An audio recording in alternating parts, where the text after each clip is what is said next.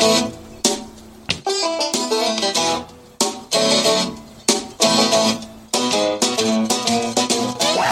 to Hillbilly Horror Stories. Now welcome your host, Jerry Polly, and his lovely wife, Tracy. And here's the lovely ghoul.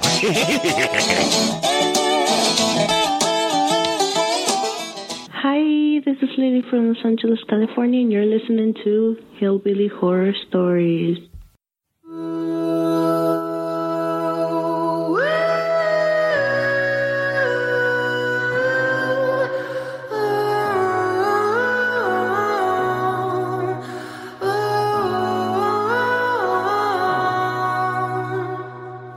Past lives couldn't ever hold me down. Lost love is sweeter when it's finally found. I've got the strangest feeling. This isn't our first time around. Past lives couldn't ever come between us.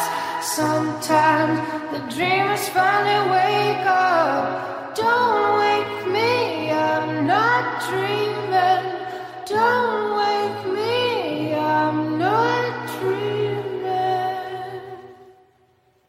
All right, everybody, and welcome to episode 42, our Past Lives episode. This is Jerry, and I'm with Tracy. Hey. That sounded a lot like Dwayne from, what was that? What was that? What's Happening? Oh. Hey.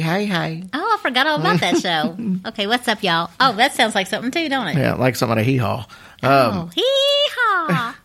Guys, we are excited to do this episode. We've been talking about doing this one for a little bit, and then as we got deeper and deeper into the stories, it became a fascinating subject for both of us.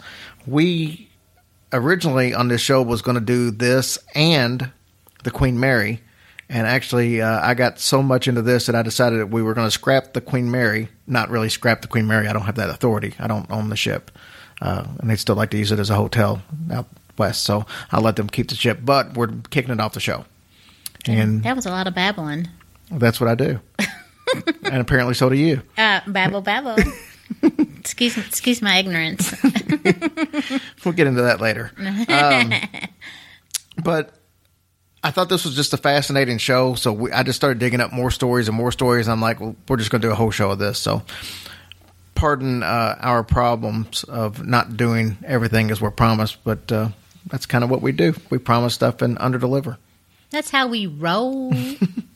Anyways, I wanted to start off by thanking our new patrons. The Patreon account started off right before the last show, and we tried to announce some people, and I think I cut some of it off. I went back and listened to the show with my poor editing skills and noticed that I cut some of the names off. So what I'd like to be able to do is just if I rename you, it's just because I didn't want to leave anybody out. So if you guys are love you. Yeah, you're helping us out, we want to help you. So what I want to first do is just name all the people who have pledged so far.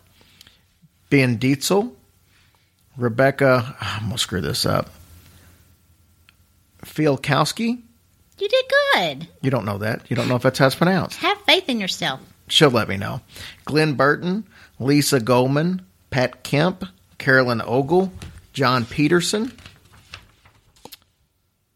Dan Garrity, Heather Leffert, Jerry Kennett, Tyler Acox, Paula Johnson, Ryan Jones, Priscilla Gordon, Brian Veerling, Kara George, Jody Peterson, Kathleen Nelson, Heidi up in Sweden. I won't butcher your last name this time.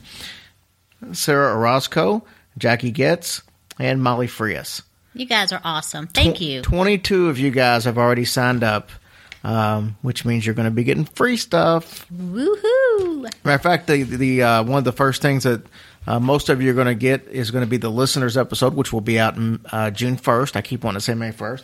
It's going to be out June 1st. And the cool thing about that one is going to be some of you guys who are donating to the Patreon are going to be on it already. Jackie Getz, we've already done your interview.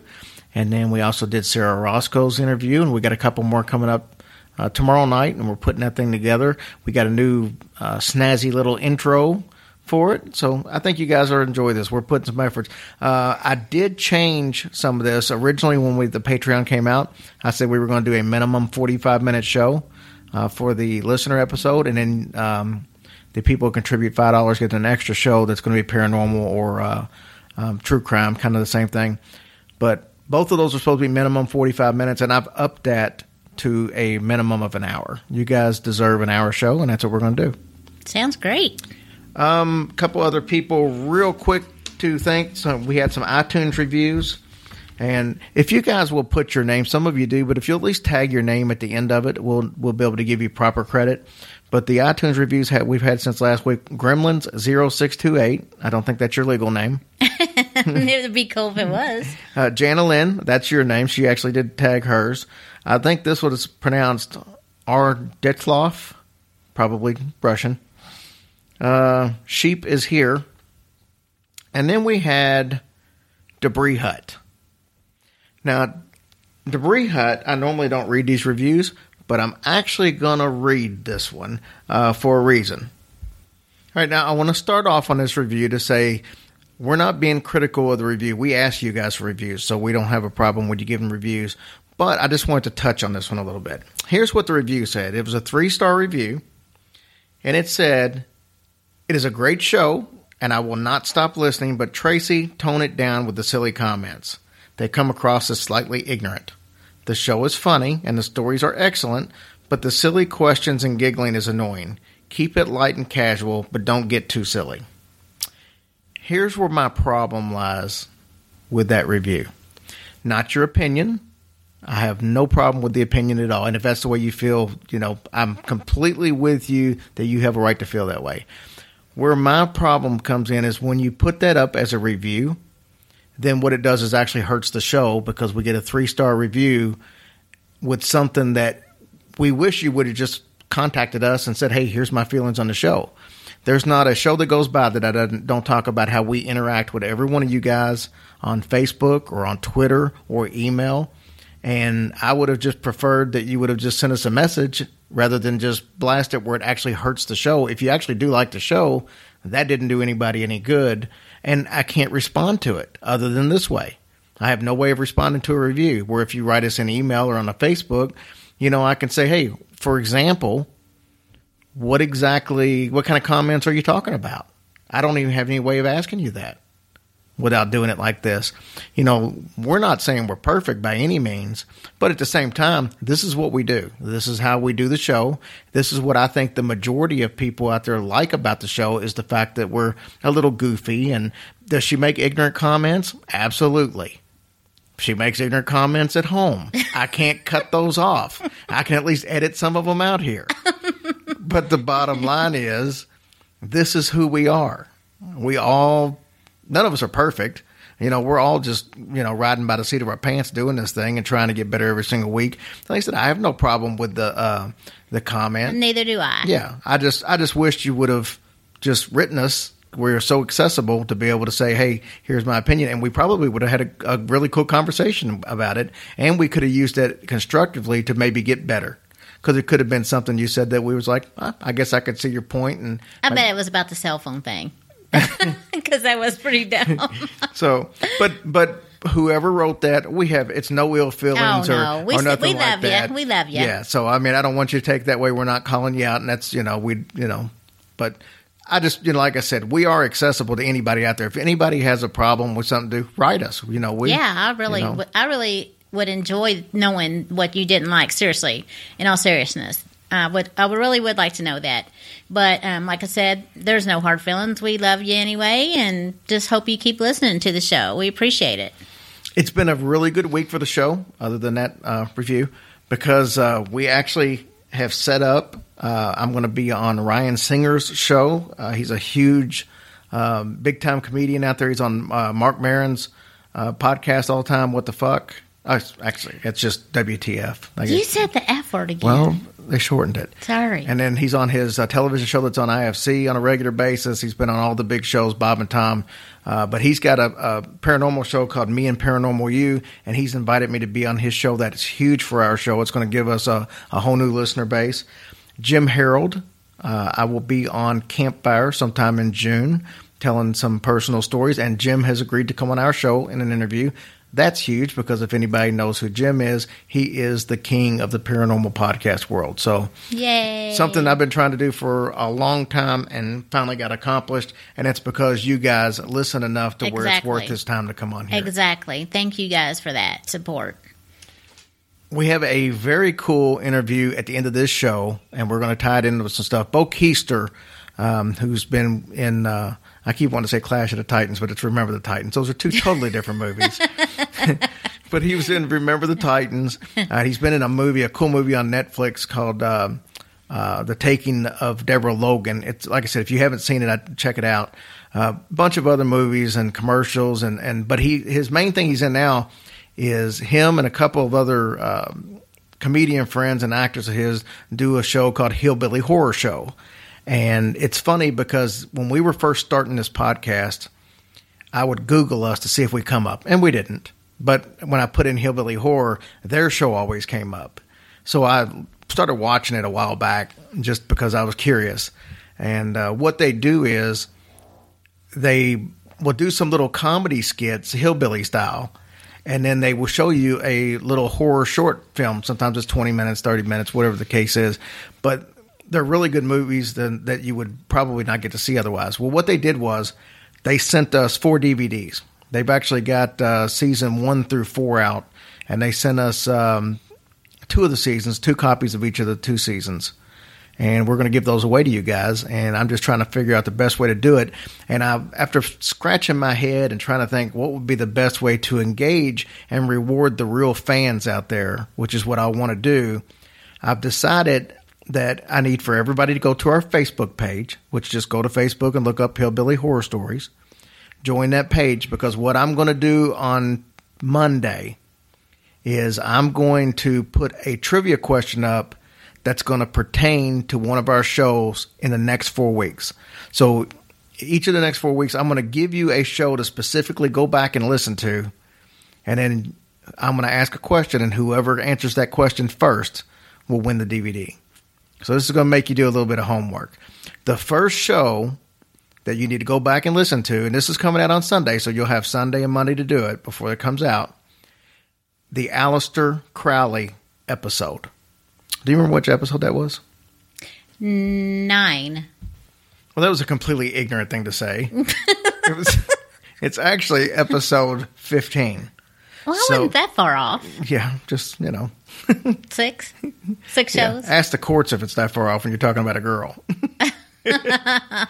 So go back and listen to the Aleister Crowley episode 15, and I'm going to have a trivia question that you will have had to have listened to that show in order to answer. And the first one that answers it on Monday on our Facebook page, so that's the second part, you need to go to our Facebook page and sign up. So there you go. That's how we're going to do that. For the next 4 weeks, each show, I will give you a different show to go back and listen to.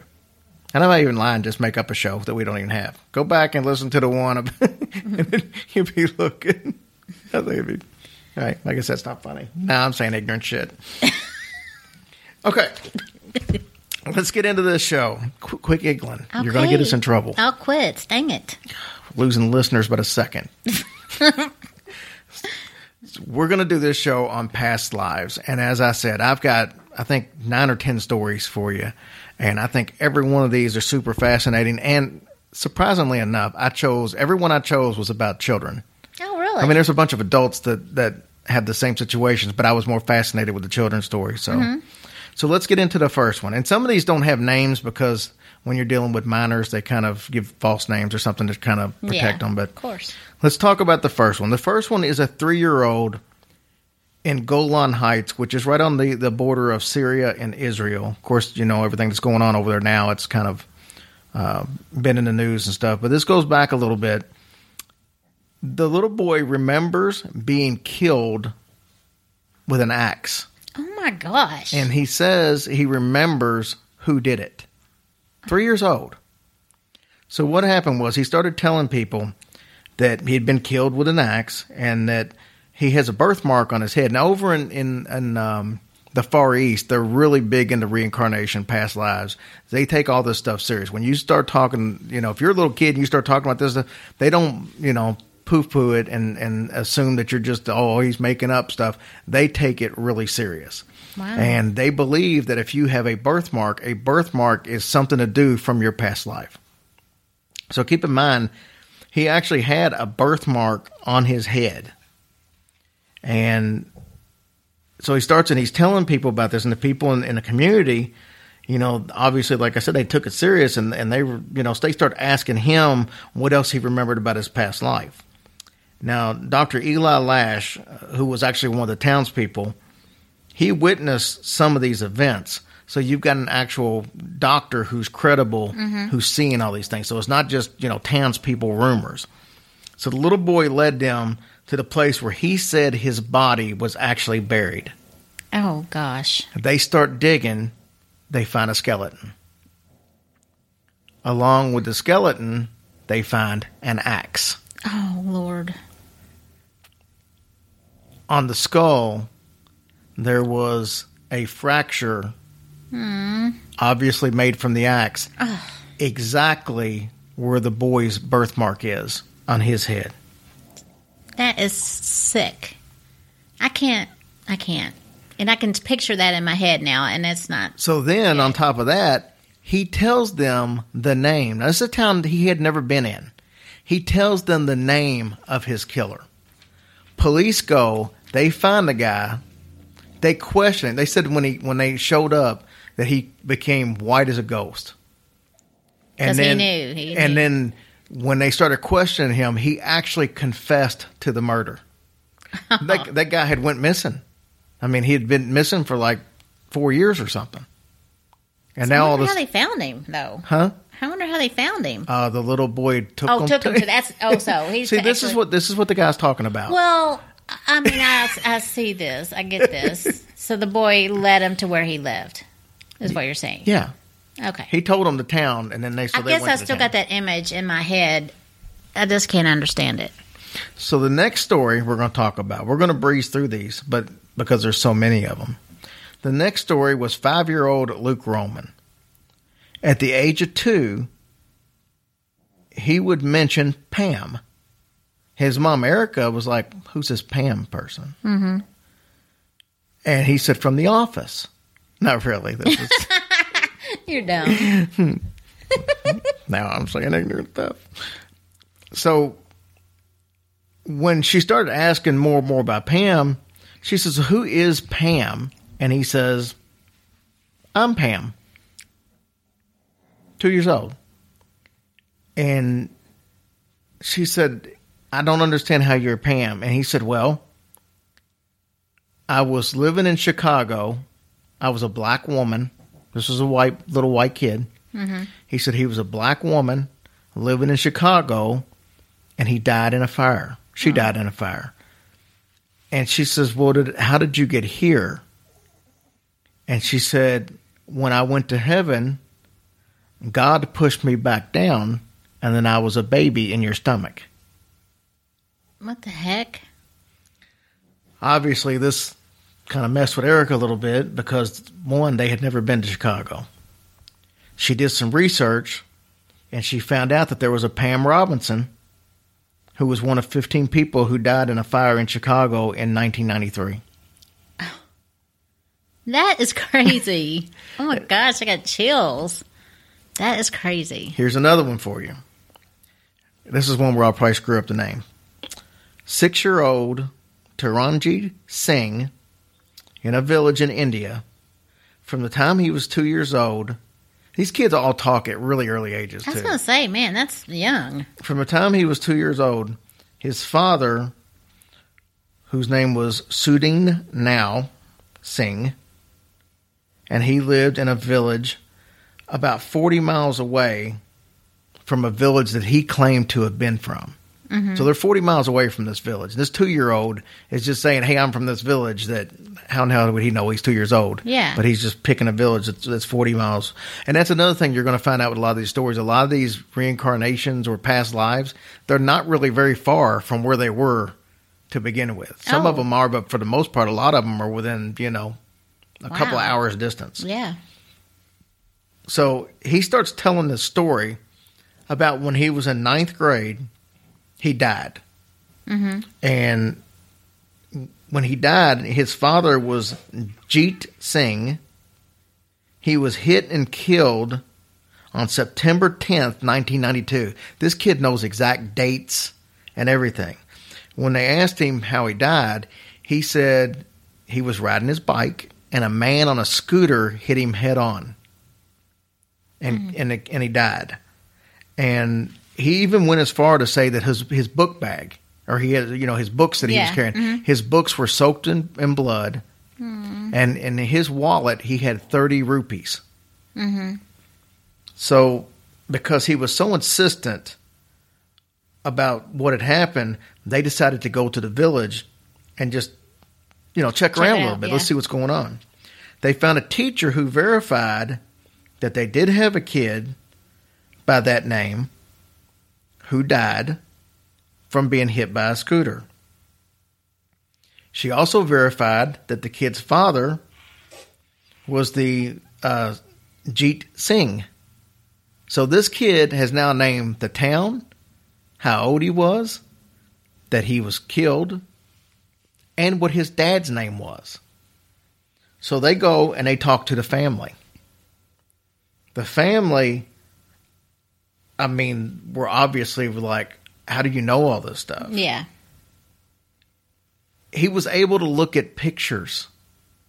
Like the family had pictures. He was able to look at pictures and pick himself out in the pictures. That's me, that's me, that's me. And was completely accurate. On top of that, the family also verified that he had 30 rupees in his wallet when he was hit and killed. And that his blood was, in fact, soaked into his books. Oh, my God. I don't know if that's creepy or I don't know what that is. Now, here's another thing. There was a handwriting analyst who actually had this current kid write some stuff. Which, keep in mind, this kid's like 2 years old. Yeah. Well, yeah. He had him write some stuff, but they compared it to older handwriting of the kid that had passed away, and they said it was amazingly similar in a lot of aspects. So even the handwriting analysis worked out. Oh, my Lord. This is one of the cooler stories, I think. I think they're all cool, but this was one that just kind of really stood out. This is the story of Sam. When Sam was 18 months old, keep in mind, once again, these young kids speaking, he was able to speak in complete sentences at 18 months. One time when his dad was changing his diaper, he looked at his dad and said, "When I was your age, I used to change your diapers." Holy crap. I wonder what Dad did. Now, Dr. Jim Tucker, who's he works at the University of Virginia, but this is what he deals in, his past lives and stuff like that. He started helping the family out and investigating. And he said that after making that statement, they started looking at some old photos because his dad had actually went and got some books, some old photograph books at his from his mom's house. And they started looking at these, and they find this old black and white picture of this car. I don't know what kind of car it was, but it was like a 1956 model, something or other. And so it was a really old car. And the little boy, keep in mind, 18 months old, he sees that and he said, "Hey, that's my car." And they're like, "No, that's your grandfather's car." He said, "No, that's my car." So now they start pulling out all these other pictures, and they find a picture of this boy's grandfather. Keep in mind, the kid's his dad's dad. Yeah. So they find this picture of him when he was young, like a teenager, with some other boys, and they said, "Does this picture look familiar?" He pointed right to his grandpa and said, "That's me." And they said, "No, that's your grandpa." And he says, "No, that's me." Oh my God. Wait. So they now are convinced that this little boy is the recreation of his grandpa. his dad's dad. And that's why he made the comment of, when I was your age, I was changing your diaper. But I don't even know what to say to that. I mean, did his grandpa, I guess, just die of an old age? Or Yeah, I mean, and he didn't know him, obviously. I mean, because he died before him. Right. So he didn't know anything about his grandpa. But he was able to pick him out of pictures. That is the He craziest was able to crap pick I've out ever what heard. his car was. Well, here's even more. So they asked him what he knew about his past life, and he said that his sister was turned into a fish by some bad men. Now, this sounds pretty silly on the surface, but that's what we do here. We get too silly. Yeah. Well, I'm like, how do you turn into a fish? Well, that's a good question. So, like I said, it just sounded silly, and his dad didn't even realize this, but he starts checking with his mom. Come to find out, his dad's sister had been killed by the mob. No. And was thrown into the water? into the San Francisco Bay. So technically, and they didn't even know that, but he knew this. This little boy knew this. So technically, he was right. Some bad men made her a fish. Oh my God.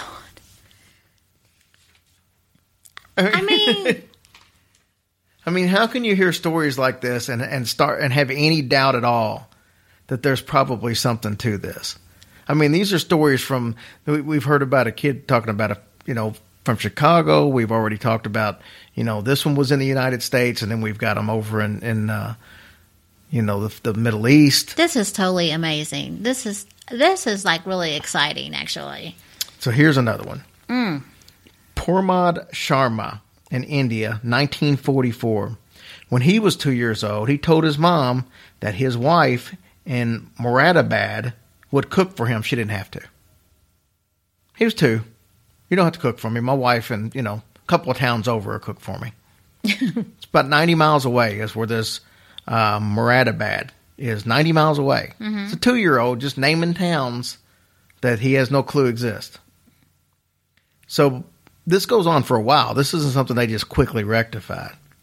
So when he was between the ages of 3 and 4, he starts talking about that he worked for a company with family in Moradabad. Jesus Christ. I know, that's a hard one to say. Why can't all them kids be here? I can say Pittsburgh. I know, but these are so cool. Keep going. So he says that he worked for his family, with a bunch of family members, in a place that sold cookies and water. Mm-hmm. And he said it was called the Mohan Brothers. Okay, that was the name of the place. That was the name of the place. Mm-hmm. They decide that they want to start checking some of this out, but then even more weird stuff starts to happen. He advises them against eating curd, which I think I'd advise people against eating curd. What is too. curd? Curd is kind of like it's almost like a porridge / like a cottage cheese type deal. I'd be all down for that. Yeah, that's disgusting. Cottage cheese is the bomb. With salt and pepper. So he's talking about he advises people to not do it, and then he wouldn't touch it. He said it made him sick in his old life. Oh, maybe he was lactose intolerant. Maybe. And that was good, right? Yeah. That's about like the time when I was talking about I had a foot fetish, but I couldn't get anywhere with you because you were lactose intolerant. Ew. Can we get through this story? He also wouldn't take baths. He said he died in a bathtub. Really? Yeah. So what happens is they decide that they're going to go up to this Moradabad and check stuff out. So it took literally 2 years of him telling these stories before they decided to check it out. They go up there, and they found out there was a family called Mira, that was their last name, who owned a soda and cookie shop. Would you like to guess what the name of it is? I thought you said it was cookies and water. That's what he said he sold. Oh. But soda's water. It could be soda water. Oh, well, that's true. That's true. It was called? The Mohan Brothers. Exactly what he said it was called. And they said the manager died in 1943. When was this little boy born? 1944.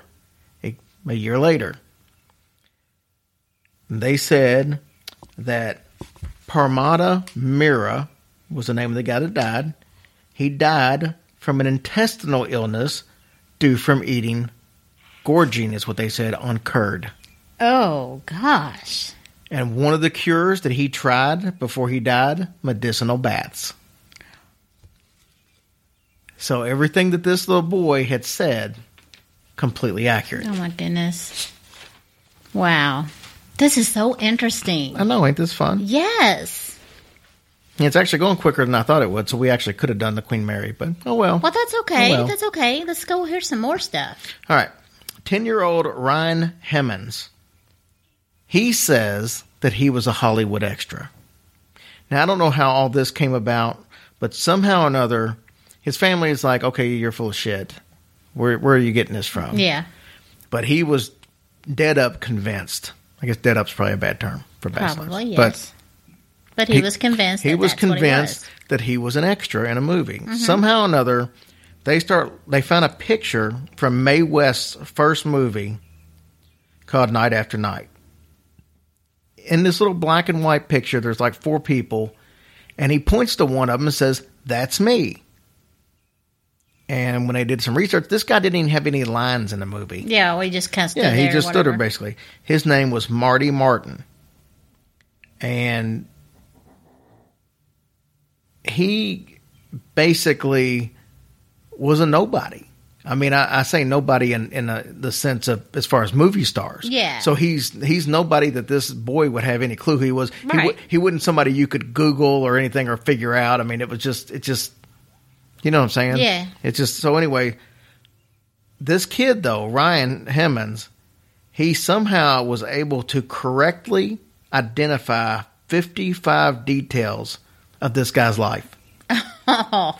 This was even on, I think, the Today Show was one of them that was featured. This wasn't that long ago. I mean, this was probably in the last 15 years. Oh, cool. Look it up. Some of the details he had. He said he often talked about he had 2 sisters, his 5 marriages, trips to Paris, and living on a street with rock in it. These are the things that this kid came up. So, I mean, let's say hypothetically that the kid was finding that stuff on the internet. He wouldn't be able to find out what street he lived on and all that stuff. That stuff, hell yeah, I can't even barely look and find out what street I live on the internet, let alone somebody from years and years ago. So then he starts talking about how much he missed an orange soda named True-Aid. True-Aid? True-Aid. So you remember the same Dr. Tucker we talked about earlier from Virginia that specializes in this. He decided that he wanted to try to get involved in this case. He confirmed that most of the details were accurate, and he started talking about what some of them were. And like he said, he confirmed that most of these weren't on the internet, couldn't be found on the internet. For example, he lived on Roxbury Drive. When he said that, remember the little boy said he lived on a street that had rock in it. Oh. This guy lived on Roxbury Drive. Guess how many sisters he had? 2. Exactly what he said. I also found out that he spent time in Paris on his honeymoon with his 5th wife. His 5th wife? So, I mean, this kid literally just picked somebody who nobody would even know and knew 55 details about his life, everything from the street he lived on to the fact he was married 5 times and where he even spent his honeymoon at in Paris. You're cute. You just are. You're stupid. You are cute. No. Well, honestly, if you knew somebody and personally and was telling you all that stuff, I mean, how would you react to that? I mean, I would almost immediately think they were lying. Right. But if it was a little bitty kid, I think that's why I was more drawn to the kid ones. Yeah, I mean, how the kids, I mean, especially that young age, I think it's just amazing to me. So it wouldn't creep you out, I guess? No, I don't think it would freak me out at all. I guess we could take a little break here and remind people that we've actually got T-shirts for sale on our website, hillbillyhorrorstories.com. Paula Brooks actually ordered a T-shirt and got it and liked it so much that she turned around and ordered another one. So thank you, doll. We appreciate that. And Julie Gilder also ordered another one. So those are the 2 people this week both actually have ordered one before, so it's our first multi-T-shirt buyers. I know, and we would love to see the pictures of you guys in the T-shirts. It's so fun. We look so forward to that, to see what you guys look like and all that fun stuff. So keep doing that. Yeah, and some of you out there have gotten shirts and haven't sent us any pictures, which you're not obligated to. No, not at all. But if you do have your shirt and haven't sent us a picture, we really appreciate it. It actually helps us sell shirts when people see that other people are actually buying them, and we're not just making it up. Yeah, we're just making up names. Yeah, we want to see your beautiful faces. President Trump, your T-shirt's on the way. It didn't happen.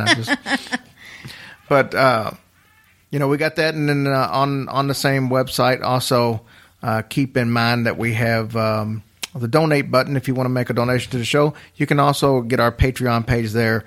And like I said, I'm not going to keep hashing this every single week, but you do, for the $3, the $5, and the $10 monthly donation, you do get extra shows out of it. We're going to do a listener show, which will be, like I said, at least an hour long, and it's going to be basically me and Tracy sitting around and chatting with you guys. You guys are just going to tell us your ghost stories, and we'll interact with you and have some fun, and I think you guys will get a big kick out of it. Like I said, we've already recorded some of these, so I'm excited. The first one will come out June 1st, and we're going to put that one out on the 1st of every month.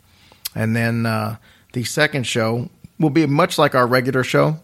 We will probably throw some true crime in there.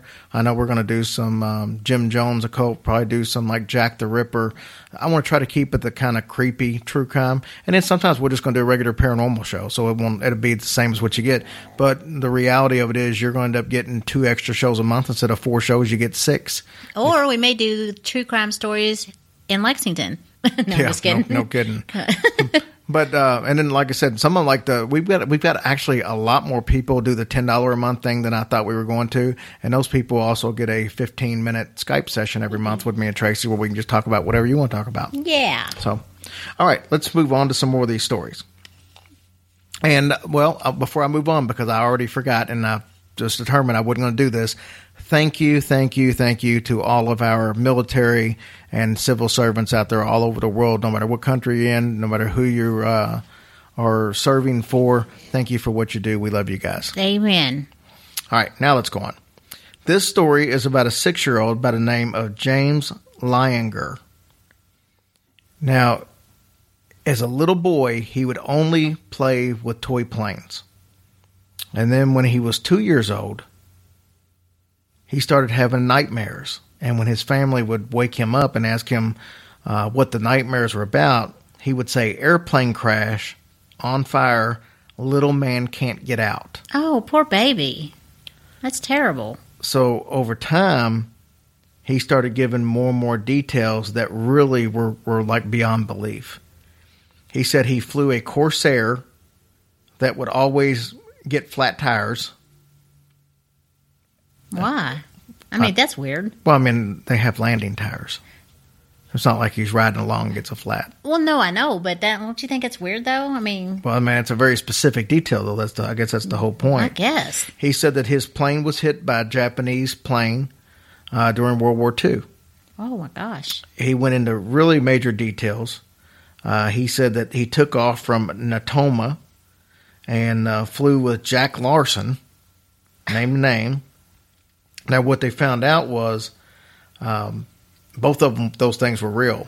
The Natoma Bay was an small aircraft carrier in the Pacific. Mm-hmm.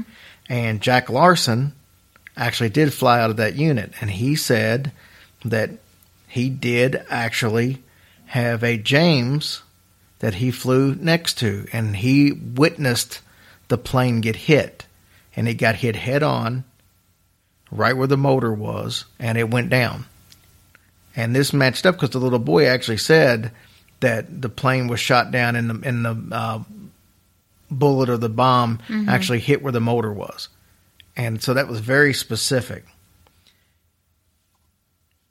He said the little boy actually started signing his name on like drawings and stuff. Mm-hmm. James 3.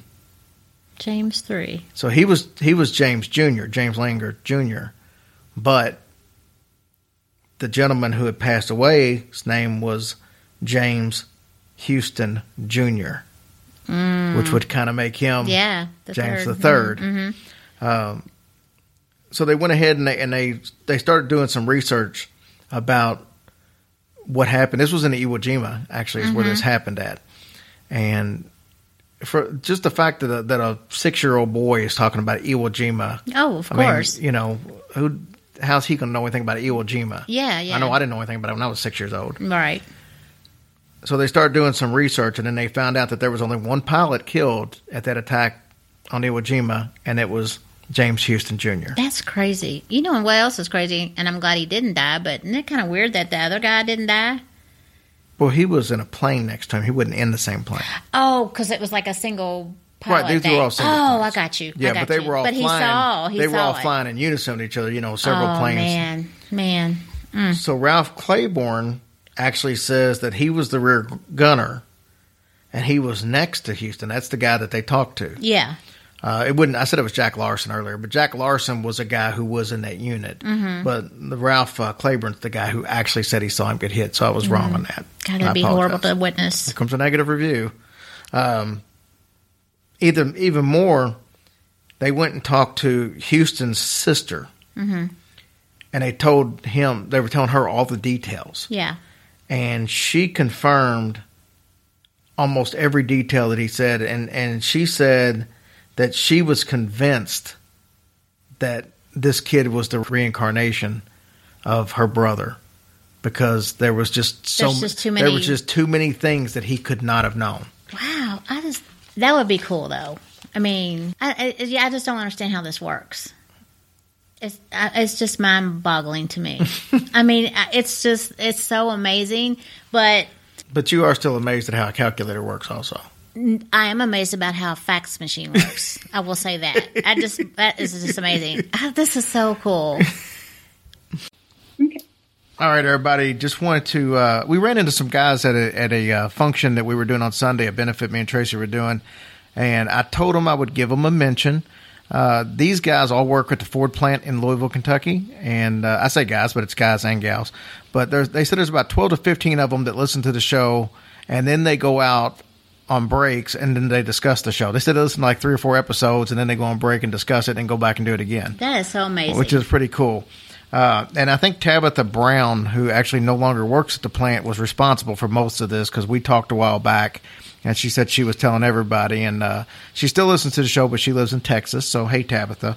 Hey. But I talked to a couple of the guys. The guy we ran into, obviously, was Rob Blevins. Super nice guy. He made Tracy feel like a rock star with how excited he was to see us. And I know.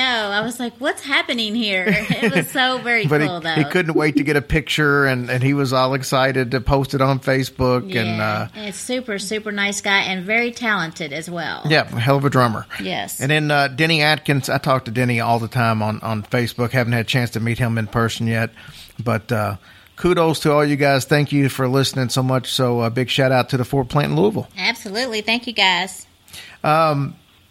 This episode, as I've said, is one I thought was going to be very special, because we're talking about past lives, and I kind of look at all these that we've always getting people send in their stories, and one of the stories that was sent in, just oddly enough this week, just really fit this episode.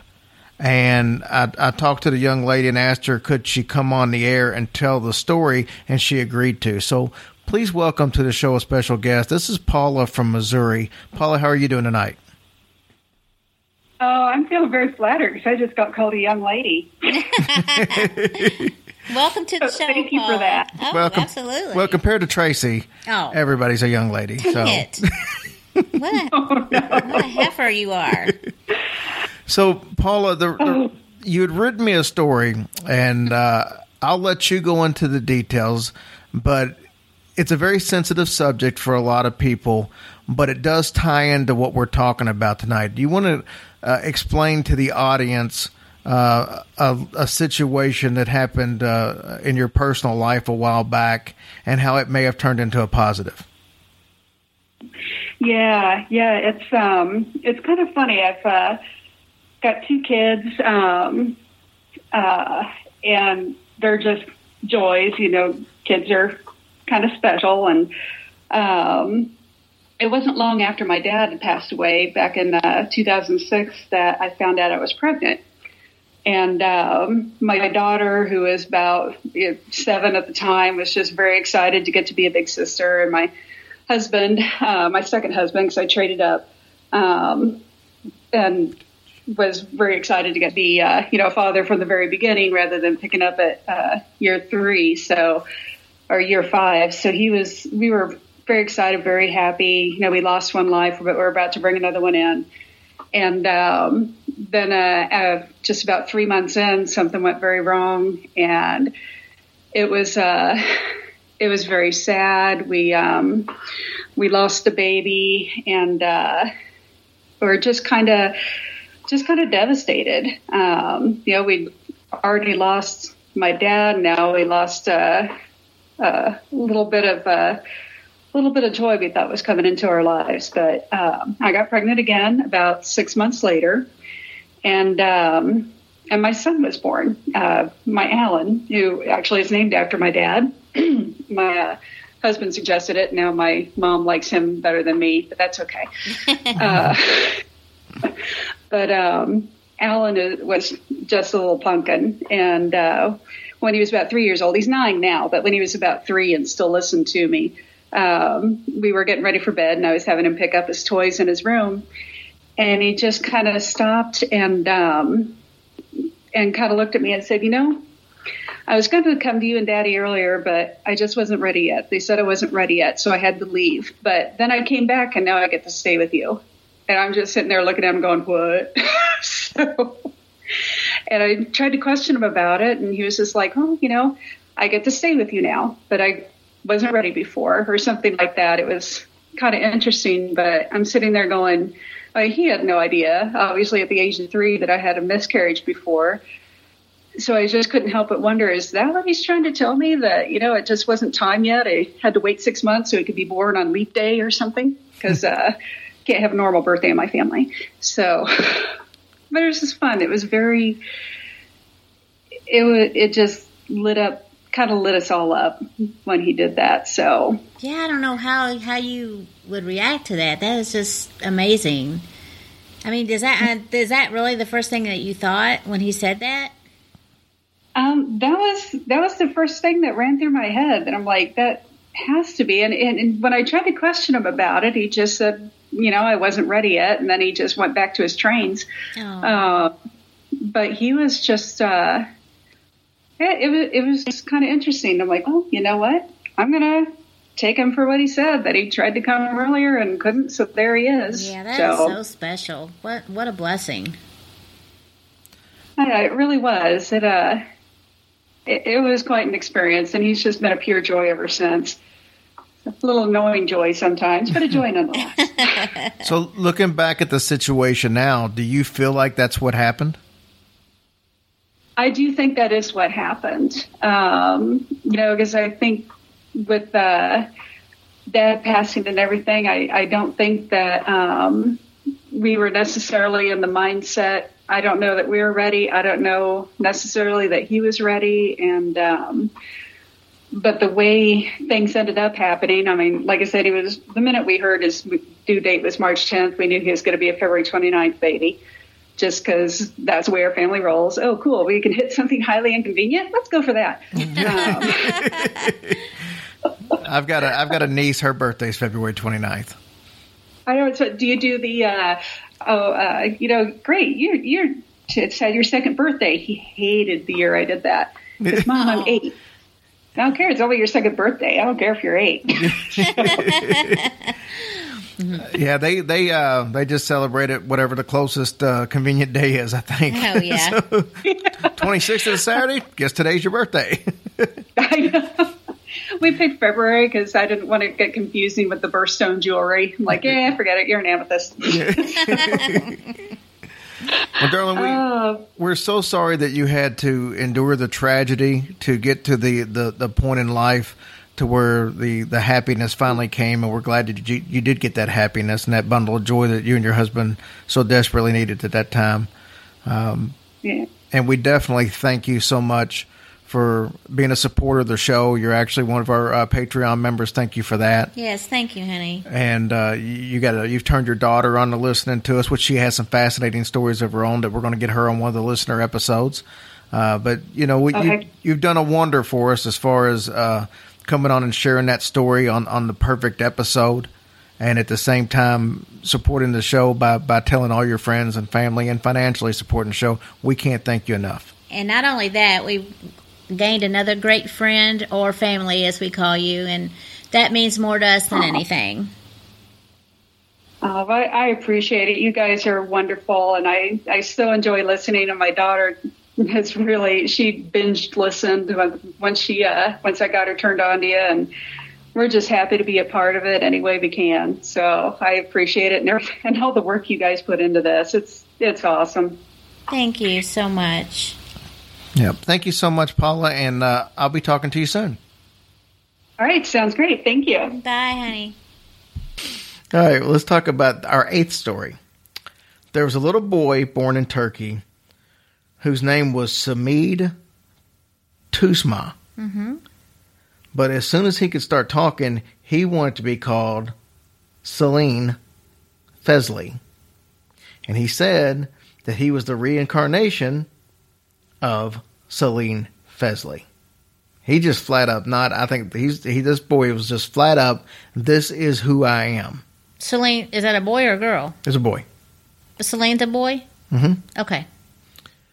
So the family, they found out that in a neighboring village, there was a man named Fesley who was accidentally killed by a gunshot to the face and the ear, where eerily enough, I said eerily. I got you. I heard that.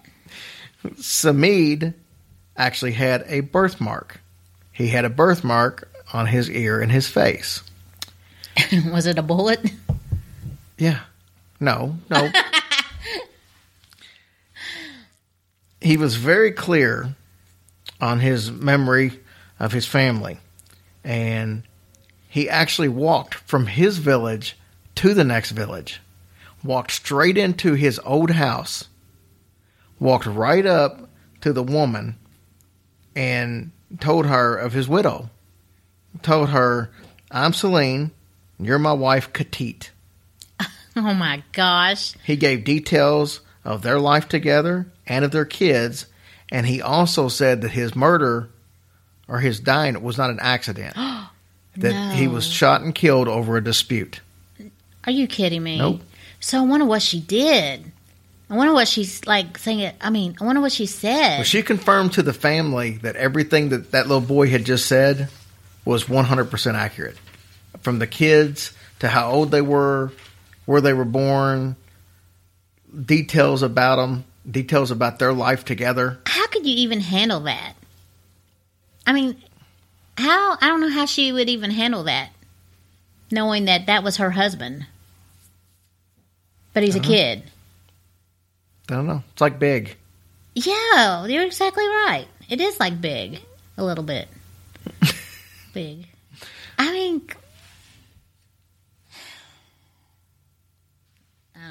guess I'm trying to put myself in their position.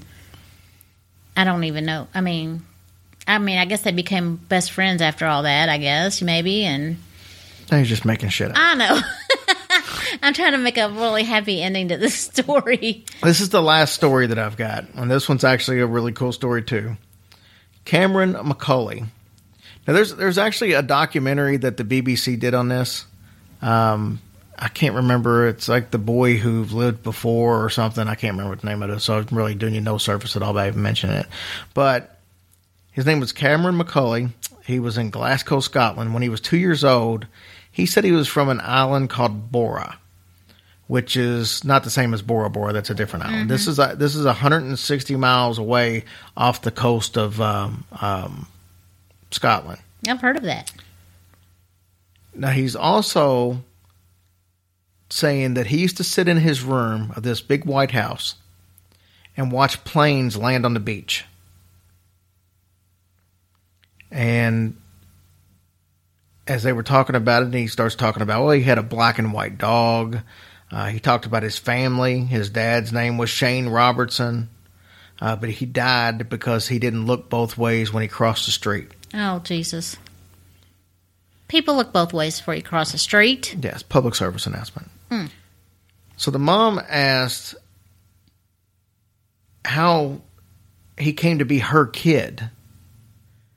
And he said, well, I fell down from the sky and landed in your stomach. And his name was Cameron now, and he said his name was Cameron before in his past life. Kind of weird. That is weird. So, they're thinking initially, this kid's just got an active imagination. But he was so persistent that they got in contact with Dr. Tucker, the same gentleman from the University of Virginia, and they went to Bora in 2005. When they got there, it was just as he described. They found the old white house. Unfortunately, the family that had lived there had died and passed away, but the family's name who used to live there was Robertson, exactly as he said. They verified that the dad's name was Shane, and that he did die in an automobile accident as a pedestrian, which is exactly what the little boy said, not watching both ways when he crossed the street. The funny thing about all this is, nobody could let them in the house because the family had been deceased, but the caretaker let them in the house. The little boy went in and he knew the exact layout of the house. He knew where every room was, where the windows were. He had already beforehand told them how the house was. Yeah. And when they went there, it was like he'd been there, 1,000 times before.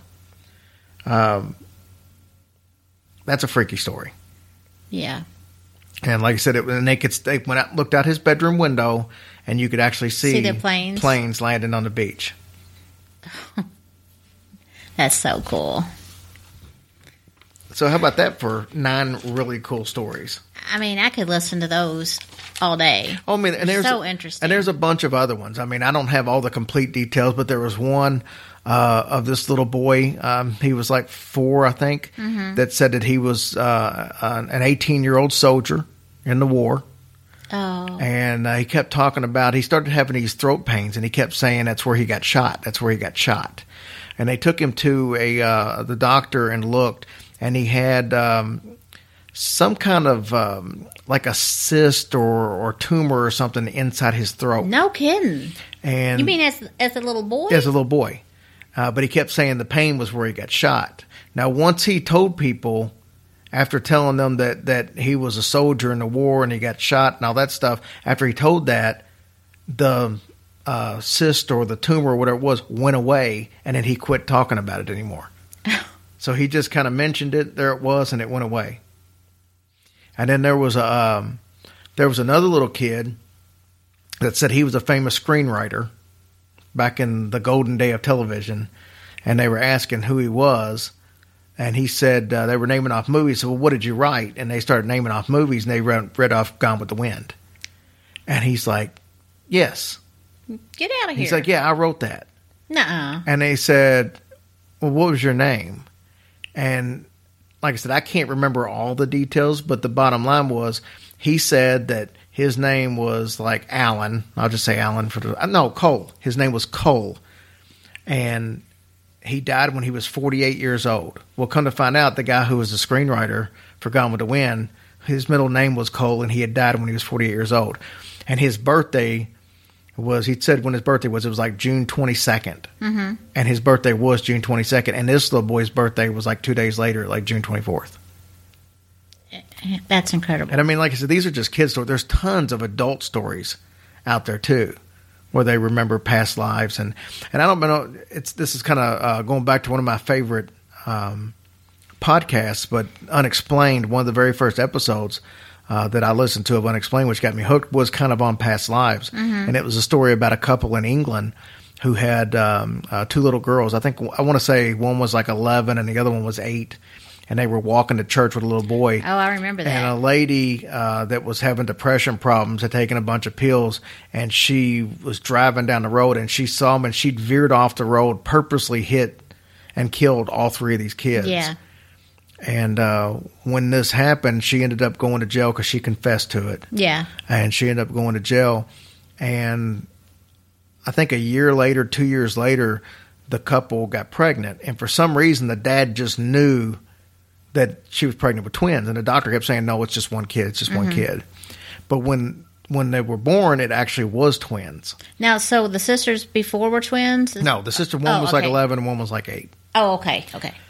But these girls were twins, but they weren't identical twins. They didn't look alike. And then as they started getting older, 2 or 3 years older, they started having these memories of stuff that was very similar to their sisters who had passed away. And I remember, one time the mother had pulled out toys that she had put away from the other girls. And when she pulled them out, the girls knew all the nicknames for the toys. It was like, oh, this is so-and-so and that's so-and-so. But she said one time they were walking to the next town over, they were like, that's right over the hill is our favorite playground. And they hadn't been to this playground. And you couldn't see it because of the trees and everything.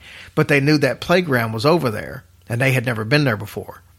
And then there was an instance to where they had birthmarks. One of them had a birthmark exactly where the other one had a birthmark. And they said even though they were the same age, one of them definitely took like the older sister role.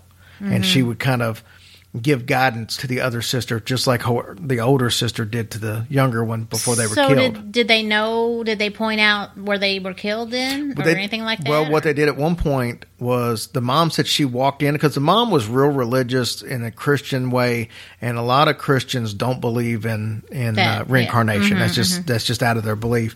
But she said she walked in on them one day and the one little girl was laying down and the other little girl was over top of her. And she said something like, see, this is where you were bleeding from the car wreck or something of that nature. But when the mom heard that, she just instantly was like, okay, maybe this is something going on. But they were actually describing the car wreck they were in and the fact that there was blood and and all that. So that was sort of like a blessing then for her. It's like she got her 2 little girls back. Yeah, it's almost like, because they said the 2 girls had the same personalities. Each one had the personalities of the other ones. That's so awesome. But I would advise anybody to go back. Like I said, that's Richard McLean Smith's Unexplained podcast. And we've had Richard on the show. Go back and listen to that. That's actually from season 1. That's probably one of the first 3 or 4 episodes. I don't remember exactly which one, but go back and listen to that. It's an awesome, awesome show. So what we're going to do, we're going to wrap this show up. We appreciate you guys listening. Thank you so very much.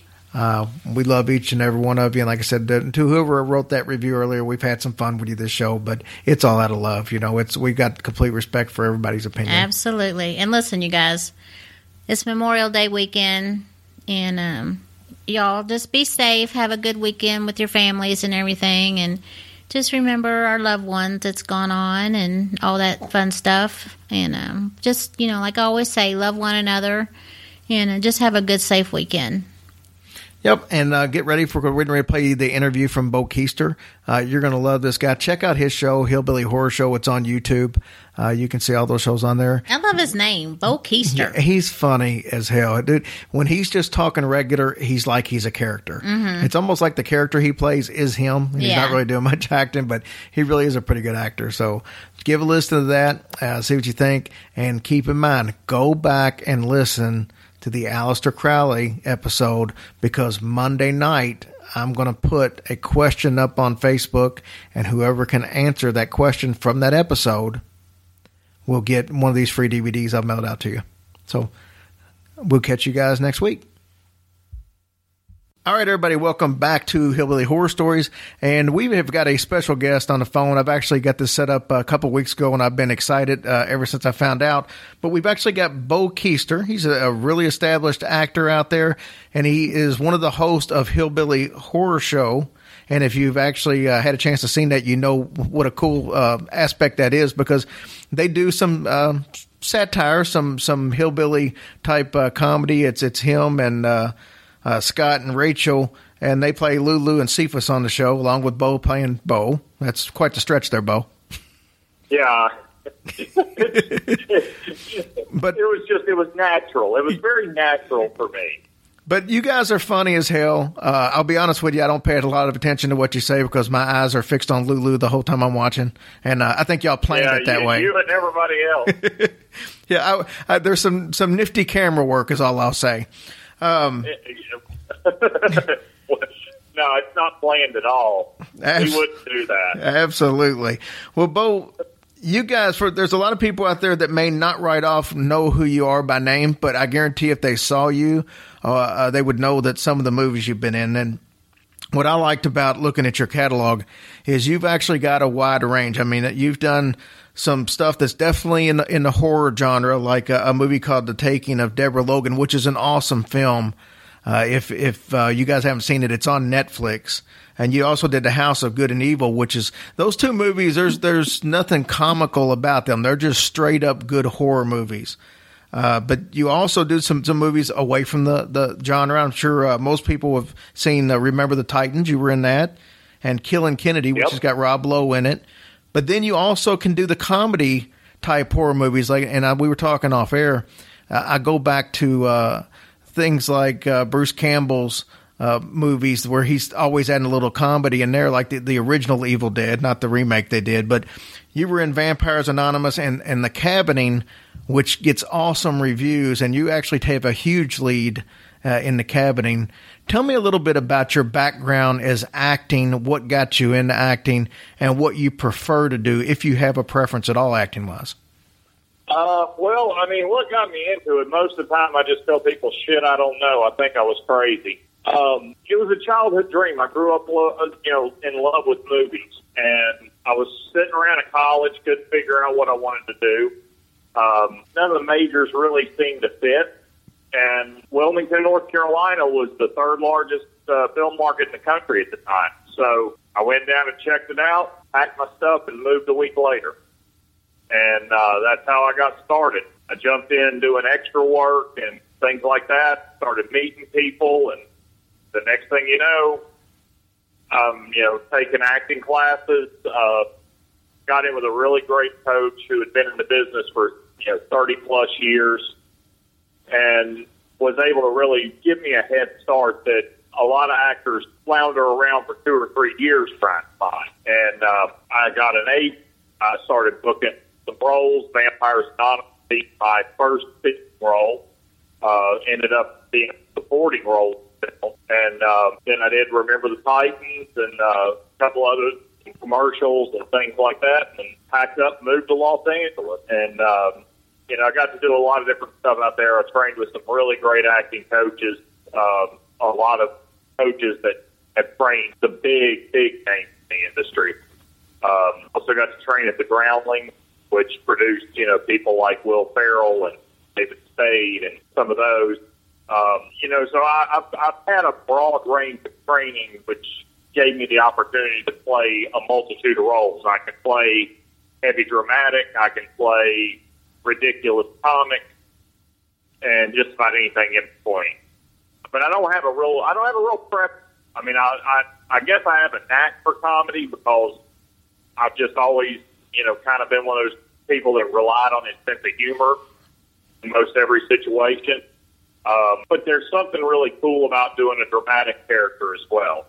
I mean, you really got to kind of dig deep down inside yourself and find some things, clear some skeletons out of the closet on those characters, and that's equally as fun as making people laugh. I could see that. I could see. And it's funny you mentioned Wilmington, North Carolina being the third largest film market, and I would bet most people probably don't realize that, but that's where Cape Fear was filmed, if I remember correctly, and that was the first time that I had found out that there was even movie studios outside of Los Angeles. Yeah, well, I mean, I didn't know either, and I found out about it and went down and checked it out. And a week later, I was living there. Man, it looks like a fun place to live. I mean, right there by the ocean, and I guess probably in the wintertime it's probably not all that fun, but Route calculation. Yeah, it wasn't necessarily warm in the winter, but compared to where I live now in Virginia, it was nicer. Well, we're, like I said, we're practically neighbors because we're right here in Kentucky. I'm in Lexington, so we're not too far from you. I've been to Virginia a few times. Yeah, I've been up around your area a few times too. Well, let's talk a little bit about Hillbilly Horror Show. Now, you guys have been nice enough to you're sending us out a DVD that we're going to be able to give to the fans. And like I said, for you guys, if you haven't seen it, it's worth watching. It's like I said, it's a combination. It goes back to the old what was the guy's name, if you remember, Bo, that used to do the shows where the drive-in theater, was it Joe Bob Briggs? Was that his name? Yeah, Joe Bob Briggs. And that was back from my younger days, but he would come out and do this. It's kind of along that lines, but I really think it's a lot better, just because of the fact that it's not just somebody sitting around talking. You guys actually put together some really funny skits and work well as a team. And I think that just goes a long way. And then they introduce you guys to some really good horror short films that you might not have seen, if it wasn't for this show. It's kind of it's like a showcase for some of these lesser known shows. And I liked it. It's just a really well put together, and you guys have been doing it for a while. Tell me a little bit about the show, how it got started, and how everybody involved in the show, everybody from Scott and Rachel Faulkner actually got brought on. Was that something you guys already had a prior relationship, or was it put together some other way? Well, Blue DeGoya and I had actually worked together on his film House of Good People, and had bannered ideas around on something to do next. And he is actually the one that came up with the idea for the show, and we developed it. He knew Scott, and Scott had gotten into acting, and of course, he was doing podcasts as well and horror reviews, but he was really getting into acting and fit Cephas perfectly. And then we actually held a casting for Rachel, for the character Lulu. And through an agent friend of mine, we found Rachel. And the second we saw her on tape, we were like, yep, that's her. I can see that. Yeah. I mean, it doesn't take as my dad would say, it doesn't take a rocket surgeon. Yeah.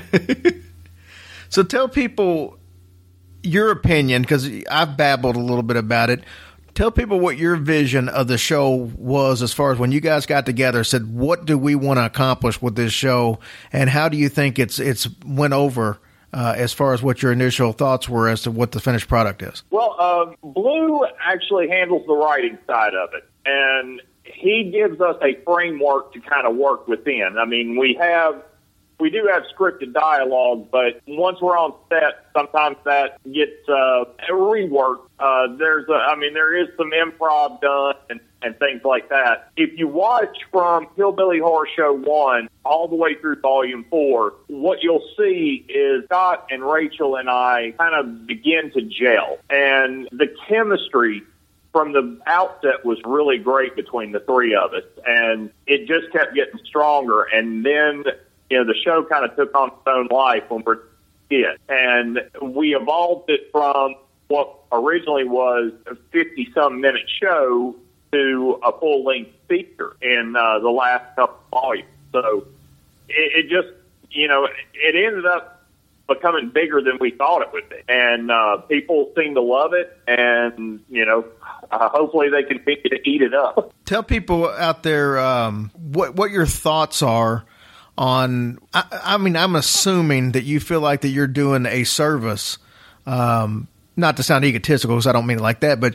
you're actually providing a service for some of these horror films, that the shorts, I should say, that might not be seen by a lot of people, and now you're getting them to a new demographic. Do you feel like you guys are actually providing a good benefit for those writers? I'd like to think that we are.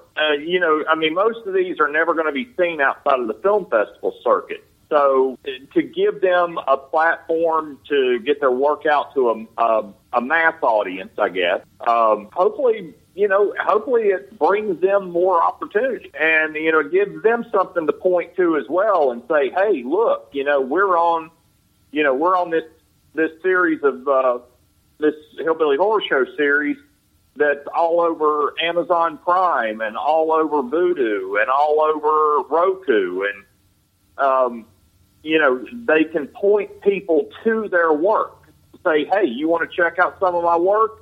Check out this. And, it's great that they're out there winning awards at festivals and things like that, but you're talking about a very small, tight-knit audience at each of these festivals. And, you might reach a couple hundred people at one or another, or, you know, what have you, but getting it out there to a big crowd, and you know, of course, we do revenue sharing with the filmmakers as well, so they've got a chance to even make some money off of it. How do you guys choose the shorts that you use? Is there people like submitting these to you, or are you guys actively going out and seeking them? How does one get their short onto your show? A bit of both. A lot of times we watch the festival circuits and see. If we start seeing a title that's winning multiple festivals, we'll reach out to the filmmakers and say, hey, you know, we'd be interested in this for our next volume. A lot of times we get submissions, and sometimes we get one that just blows us away, and other times we get one where we have to send a condolence letter, which we hate to do, but, you know, not all of them are up to the standard that we need them to be. And, I mean, we're trying to pick the creme de la creme, so to speak. So, you know, a lot of times we get some and we love them, but we can't use them, because of either length, the runtime, can be a problem. They might be too short or they might be too long. A lot of times when you're dealing with Roku and some of these platforms, they won't allow not necessarily too much violence, but, you know, if something's a little too gory or there's too much nudity or something like that, you know, they won't allow it, so we have to be real careful with that as well. That's good to know. That's a new area for me, is the Roku streaming. And so, I mean, I have a Roku set up at home, but I've never used it for anything other than Netflix and YouTube, I don't think. So I didn't realize all the rules and regulations that went with some of these Roku channels. Yeah, I guess if you're Amazon, you can get away with more, and Netflix, you can get away with more. When you're a smaller outfit, you know, you kind of got to pick and choose your battles. So let me ask you this. On the show, you guys do some awesome skits, and it's obvious that they're really well planned, and I would advise anybody to, if they don't have the Prime or whatever, to be able to check out the full episodes. There's some cool clips on YouTube that really give you a taste of what the show is. But my favorite skit that I've seen is the Kim Jong-un skit with the mullets. Whose idea was that? Was that one of you guys, or does it go back to that Blue? That was all Blue. That was all Blue's doing. And funny enough, that sparked from when Kim Jong-un kind of went missing a couple of years ago, and it was reported on the news. And then he got the idea to incorporate this into the show. And then after we had filmed and the show was being edited was when all of the hubbub and bullshit started about the James Franco movie, where Kim Jong-un was raising mortal hell about it and calling it an act of war and all this stuff. I can't remember the name of the movie. That was the one with Seth Rogen. Was that it? Yeah. And, you know, I mean, I'm sitting there like, shit, man, we were making fun of him way before you guys. You know, but, yeah, I guess we didn't have Sony's budget. So go figure. Well, they also didn't hack your email, and so I guess you got the advantage of that. True. What do you have? Well, I mean, they wouldn't have found much except probably links to porn sites. I don't know. Do you have a favorite skit that you guys have done that stands out above the other ones? Oh man, there's a skit in Volume 3 where Rachel is holding a seance. Or as she puts it, a seance. And I'm like, ain't that a singer? But that one, she starts going into convulsion. That's a pretty funny skit right there. But like I said, there's everything that I've seen I thought was very well done and super funny. And like I said, I can't wait to dive into it a little bit more and be able to see some of these. But I also can't wait to see some of your other stuff. I mean, the more I actually looked into your bio, the more that I saw these things, it was like, man, like the cabining, for example, just that movie just seems phenomenal. I watched the extended trailer on YouTube, and I was like, man, this is something I was already looking to see if I could find it, you know, that night. So it looks like an awesome movie. I know it won a bunch of awards. So I mean, that's something I would advise people to check out. And also, yeah, that's a fun film. They also, had so much fun making that. But you guys also have to check out. There's Bo's bloopers on all the outtakes, a bunch of the outtakes from Hillbilly Horror Show. That's pretty funny in its own right. So you guys got to check that out too. Yeah, and definitely check out the behind the scenes as well. We did a series of interviews with the cast and crew that are very Christopher Guest, This is Spinal Tap, A Mighty Wind style interviews, and that just turned out fantastic. Bo, you got anything you're working on right now that just hadn't been released yet that you can actually talk about? Well, I've got a pilot that's out there being shopped around that if it gets picked up, I'll be a recurring character, but I can't really say much beyond that. But it's got some pretty exciting people attached to it. The pilot turned out really great. I was thrilled to be a part of it, and hopefully with the heavy hitters that are behind it on the producing end, Hulu or Amazon Prime or Netflix, one will pick it up, and then I'll be able to come back and tell you all about it. Cool. We'd be glad to have you back on. What's the future of Hillbilly Horror Show? We got some upcoming episodes coming to that? Yeah, that's what we're working on now. We're trying to get everything ironed out and hammered together so that we can get back at it again. In the meantime, just want to get everybody to, get out there and check it out. It's available on Amazon Prime, Vudu. If you've got a Roku stick, you can also download our channel, Hillbilly Horror Show Part Duh, and, watch it there. And there's all kinds of bonus features along with that. So, get out there and check it out because it's a fun show, and we're looking to build our audience, and the goal is to eventually pitch it to a network. Well, like I said, I can't appreciate you enough for coming on and doing this. I know you're driving today back from Atlanta, and I know that's not an easy drive, and you still took the time to talk to us. Like I said, we greatly appreciate it. I know the fans appreciate it. They love our guests, especially when they're involved in the horror genre at all.